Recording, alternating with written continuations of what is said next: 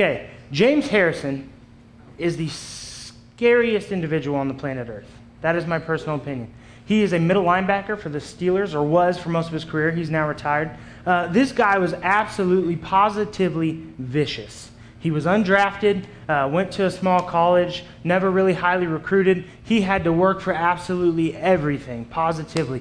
And he turned himself into one of the absolute best middle linebackers of his era, and probably one of the most fined. I mean, this guy seemed like he got fined weekly for just devastating hit after devastating hit. Well, he's made the news recently because his sons came home with participation trophies, right? They were involved in like a Pee Wee football league, and they got trophies, and he sent them back. He posted to Twitter, he said, "I'm not allowing my sons to have these because sometimes you do your best, or sometimes you show up and you still don't win." Right? Well, that's how a lot of us act when it comes to giving. We act like if we just show up and do our small part that we should be celebrated for it. Well, God has so much more in store when it comes to giving than mere participation. Today we're looking at kingdom giving, and I know the first thing happens when I say the word giving is everybody thinks about money, okay? That is such a small part of it. So do not close your ears, do not lean back in your seats, do not close your eyes, and do not fall asleep, because if anybody starts that, I will call you out. I'm of course kidding. But we are in Exodus chapter 35.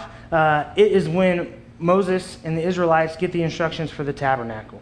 Okay? Here's the problem with this. They're supposed to build this big, ornate, beautiful, traveling tabernacle that God is going to live in and be housed in, and that's where he'll spend his time when he's among the people. They don't have a darn thing. Okay? They don't have anything. And so how are they going to get these things that they need? Well, God calls Moses to bring an offering. And if you'll look with me, Exodus 35, verses 4 and 5, this is what they say. There we go. Moses said to the whole Israelite community, "This is what the Lord has commanded." Now, I have to just mention one thing right now, okay? God did not command people to give. He commanded Moses to take an offering. When I first read this, and I was like, God commanded, this doesn't really seem like an offering. But he commanded Moses to take the offering, not the people themselves to give. Moving on. He said, "From what you have, take an offering for the Lord. Everyone who is willing to bring to the Lord an offering of gold, silver, and bronze." Okay, so when you hear gold, silver, and bronze, what do you think of? Because I know what I think of, right? Money, right? Let's just be honest. I think gold, silver, bronze, I think money. I like money. I don't want to give, if I'm being honest, more money than I have to give at times because things are tight, and money is useful. Money is important. When we hear gold, silver, and bronze in our society, we think money. That's just what our mind goes to. In this society, while it kind of worked that way, you have to understand that these things were being used for craftsmanship, okay? They were going to ornate designs, and they were going to be there for just chess pieces and different kind of things in the tabernacle. So not money, okay? There's not like there's a Dollar General out there or Dick's 5 and Dime. There might have been a Walmart. I don't know about that. Walmart seems to be everywhere. But it's not like they could just pull their money together and go pay for goods. They didn't have that capability. So monetary giving, that's the first thing they're looking for. And then in verses 6 through 9, it moves on. It says this. Blue, purple, scarlet yarn, and fine linen, goat hair, ram skins dyed red, which I can imagine was a hot commodity, and another type of durable leather, I can never say this word, acacia. I think that may be right. I have no idea. Wood, okay? Type of wood, very good. Olive oil for the light, spices for the anointing oil, and fragrant incense, and onyx stones and other gems to be mounted on the ephod and breastpiece. Okay, so what's the second thing we're looking for here? It's goods, right?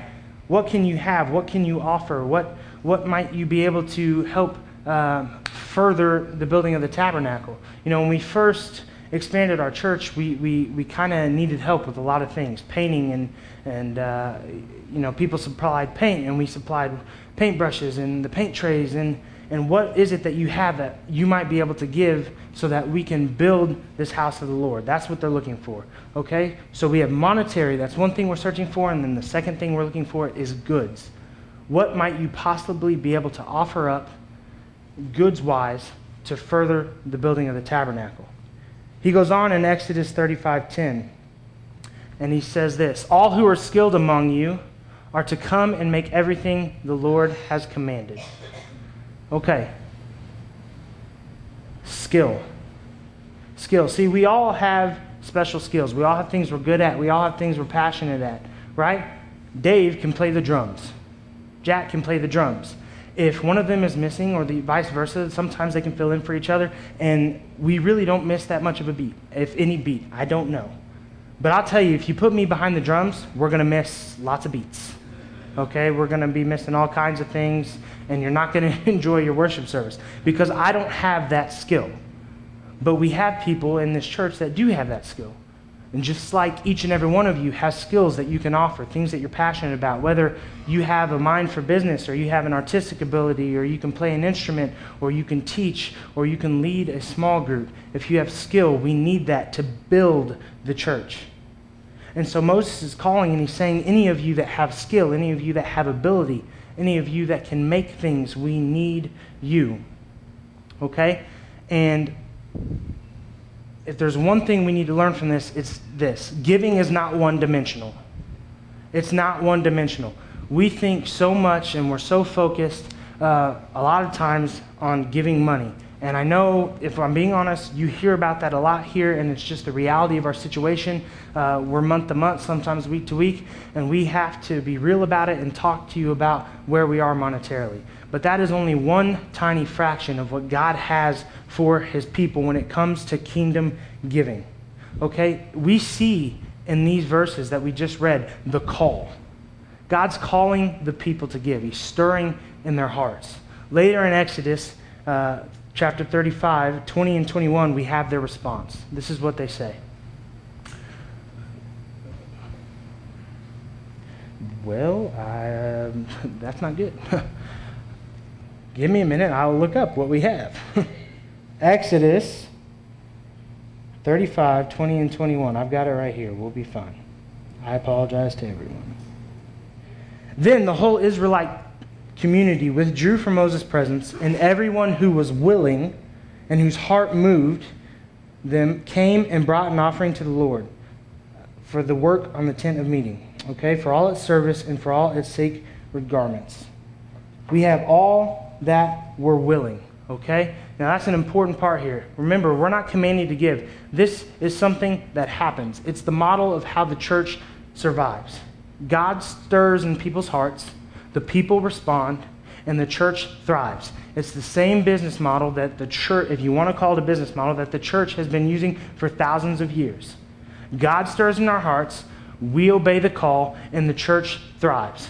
That is kingdom giving, okay? It's not about how much you give or what you give. It's the fact that you're listening to what God is calling from you, and you're obeying that call.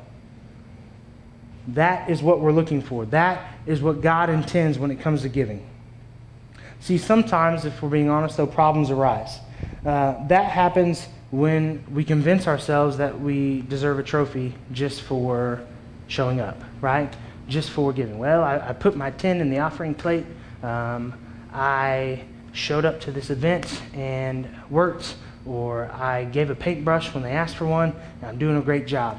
And I'm not saying you're not, and I'm not saying we're not appreciative, because we are, and without those gifts, we would not be where we are today. What I am saying is that sometimes God calls you to give more. And sometimes God calls you to give something else on top of what you're giving. Some of you have a skill that you need to be using to further Crosspoint Fellowship's mission.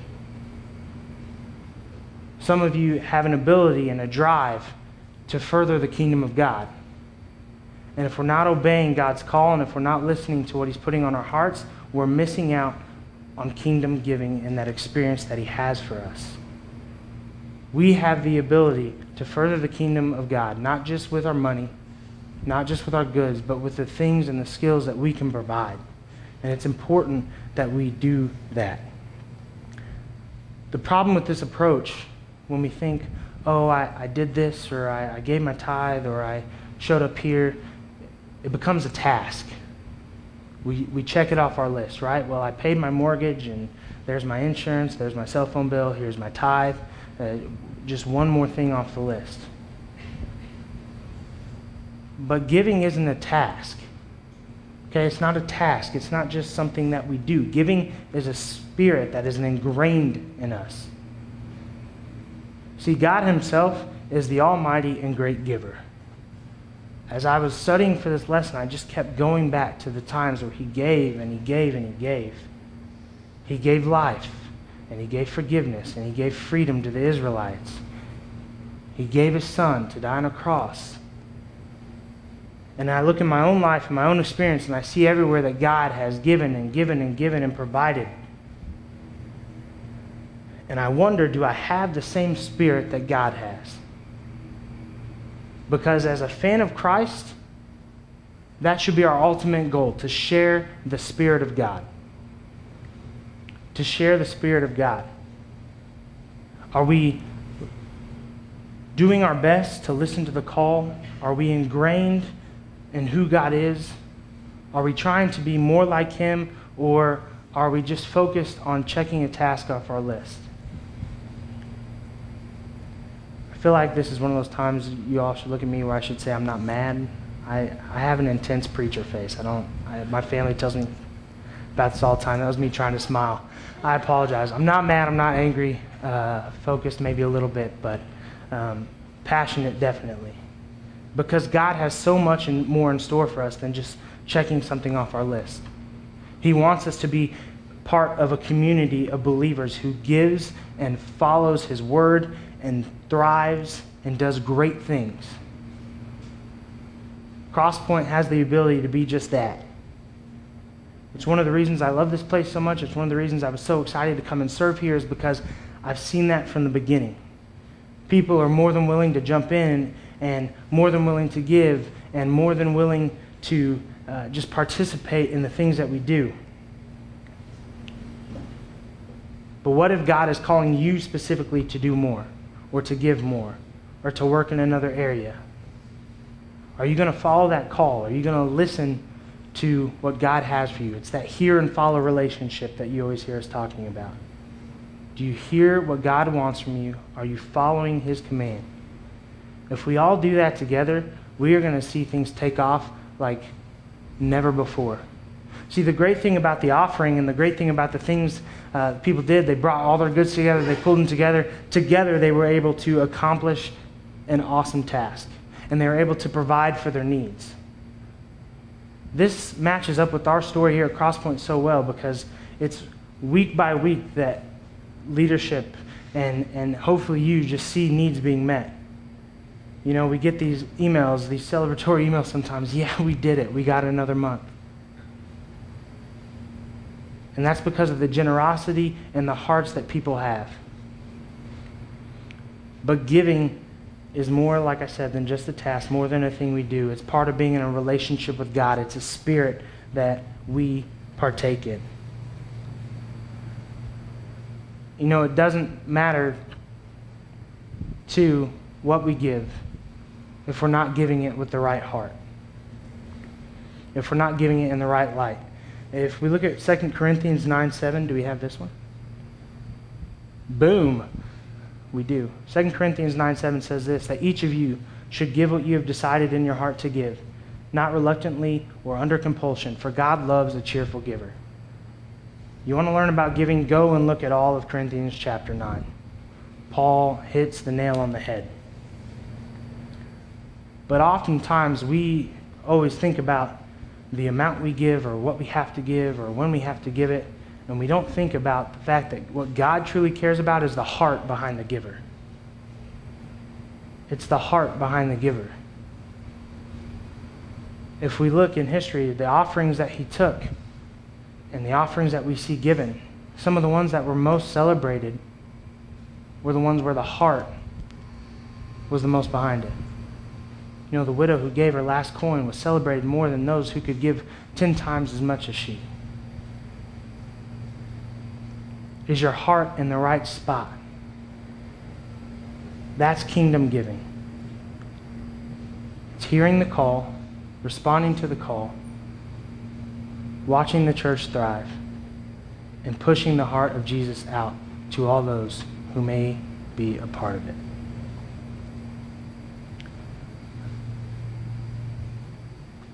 God puts within us a spirit of giving. Every single one of us has it. Every single one of us has something specific to give. And quite frankly, if you personally or I personally, we don't give our part, that means somebody else has to compensate for that. And for this thing to work the best, for the church to truly thrive and be its most effective, and for the mission of God to be pushed out into all the world like it's supposed to be, each one of us needs to be filling our role. As the band comes up, I'm going to pray, and we need to think and be mindful and be praying about, God, what would you have me to give? Am I doing everything that you want me to do? Am I giving everything that you want me to give? Let's pray, shall we?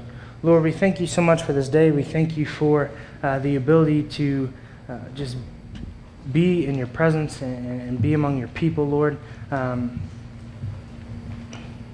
You love us, and we know that. And sometimes I think, Lord, our relationship with you becomes more of a task than a relationship, more than a spirit.